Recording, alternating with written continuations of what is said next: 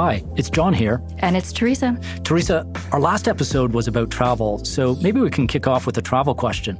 Have you ever been to the Big Nickel in Sudbury? I have, but it was during the pandemic and it was closed when I got there. So I just stood out in the rain for a few minutes marveling at it.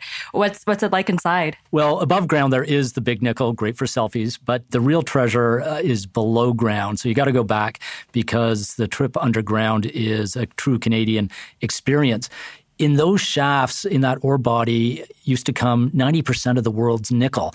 And it made Canada a mining power over the past century and a half. In fact, entire world wars were fought in some ways with Canadian nickel. And out of that ore body came great companies like Inco and Falconbridge. But here we are in the 2020s.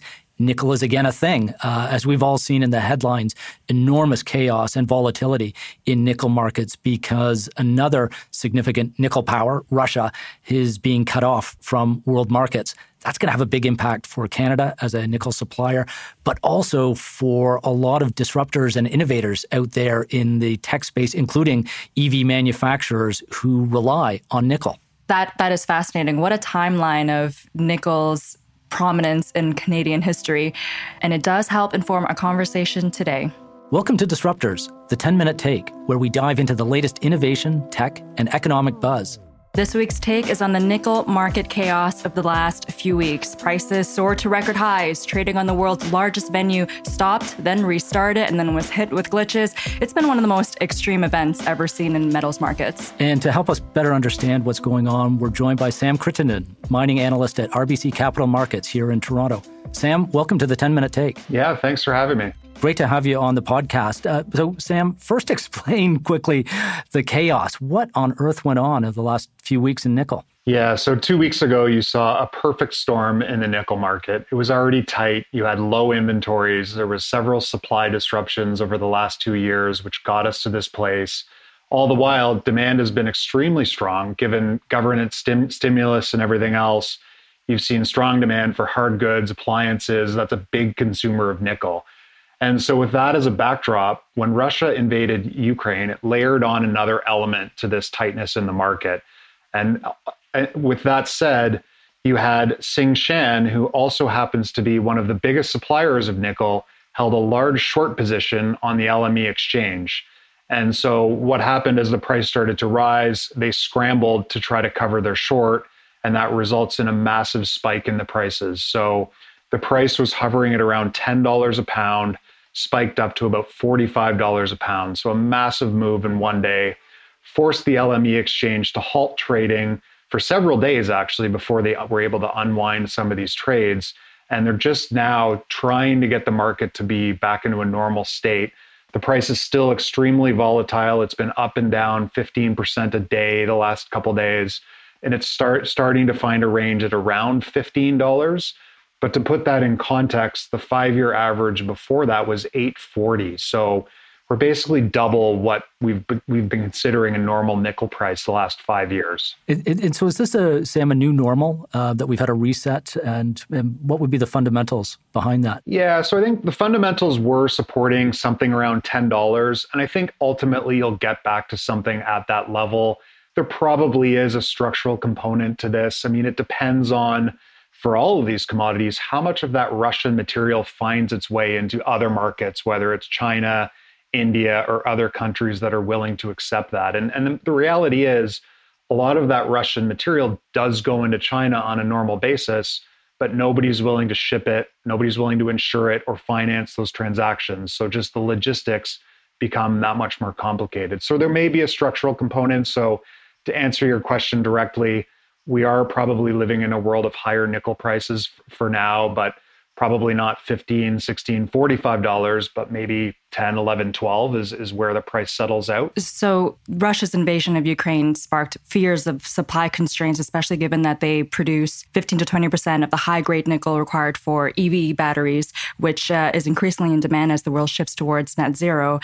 Does the world have enough nickel to meet this growing demand? Yeah, so to unpack that a little bit, first, a lot will depend on where that 10% from Russia ends up. And if it does continue to go into China, then you probably end up in a similar spot where we were before the invasion. Over time, though, the growth we're seeing in electric vehicles, and it's happening year over year. I mean, this year is expected to basically double from last year in terms of the demand needed for electric vehicles. And that is going to be very significant over the next 10 years. I mean, on our estimates this year, we have electric vehicles at about 10% of global nickel demand, whereas by 2030, that could grow to about 30% of the nickel consumption globally. So all the while, stainless is expected to remain strong. So that requires new sources of nickel that need to come from somewhere. Where's that somewhere going to be, Sam? Are we seeing a nickel rush like we're seeing with lithium and other minerals that are going to be needed for the energy transition? Yeah, what's interesting with nickel, it's a bit unique. So as you saw the last time nickel spiked back in around 2007, you saw the development of nickel pig iron, which you've probably heard of, and sort of capped the price for almost 10 years. And that is taking low-grade deposits, lower quality nickel, and upgrading it just enough to be usable in the stainless steel application. So what you're seeing now is huge investments in Indonesia, funded in partnership with China, to develop their low-grade deposits and make them viable not just for stainless, but also as battery materials. So that's where a lot of the investment is happening right now. And some of it's unproven technology, but given the amount of money they're throwing at it, odds are it will work. If it doesn't work, and even if it does, you will need supplies from nickel from elsewhere. And there's a lot of other companies in other parts of the world trying to advance nickel projects. Have you noticed any workarounds or substitutes to reduce the reliance on nickel? Yeah, the big thing will boil down to battery chemistry. So right now, if you buy a Tesla in North America, you're getting a battery that does contain nickel, as well as cobalt is another metal that's going to be, already is scarce. But if you buy certain types of Tesla in China and other parts of Europe, you might get a lithium iron phosphate battery, which is a different type of technology. And like a lot of things, it's a trade-off. It's a lower quality battery. You don't get the same range. It doesn't behave well in cold weather, but it's cheaper, especially if nickel and cobalt continue to rise and become more scarce. So that, in the short term, is probably the biggest substitution point. And then other than that, there's also other emerging battery technologies. It's all a fairly new market. So it's going to evolve over the next 5, 10, 20 years. You mentioned, Sam, stainless steel, which of course is critical to all our homes and commercial buildings. It's also what the majority of nickel goes into. As we look at a materials revolution in many ways over the coming decades to get to net zero, do you think there's going to be a big shift in the demand and usage of stainless steel? It's one of those things that it's almost what's in style at any given point. I mean, the alternative is buying something with coating on it. So steel with paint, so you buy a white fridge instead of a stainless steel fridge or something like that. So that tends to go along with consumer trends. So if nickel becomes prohibitively expensive or used in other applications like batteries, then maybe some of that stainless does get crowded out. Some of it, though, is used in applications in restaurants and hospitals and things like that, where you kind of need to use that stainless steel product. Copper is being used as a potential alternative, given its antimicrobial properties.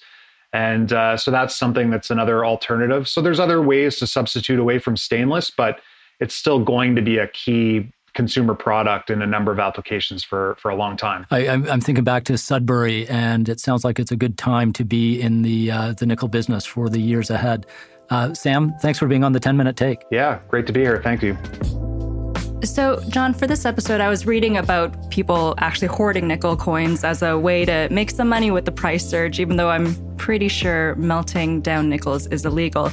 But it makes me wonder, how much would the big nickel be worth now? Ooh, that sounds like $1 million question. Maybe we can crowdsource that with our listeners who can come to our RBC Thought Leadership webpage and maybe make some suggestions. That would be hilarious. That is it for this week's 10-Minute Take. Join us again next week for our regular episode. Until then, I'm Teresa Doe. And I'm John Stackhouse. Talk to you soon. This content is based on information available at the time it was recorded and is for informational purposes only. It is not an offer to buy or sell or a solicitation, and no recommendations are implied. It is outside the scope of this communication to consider whether it is suitable for you and your financial objectives.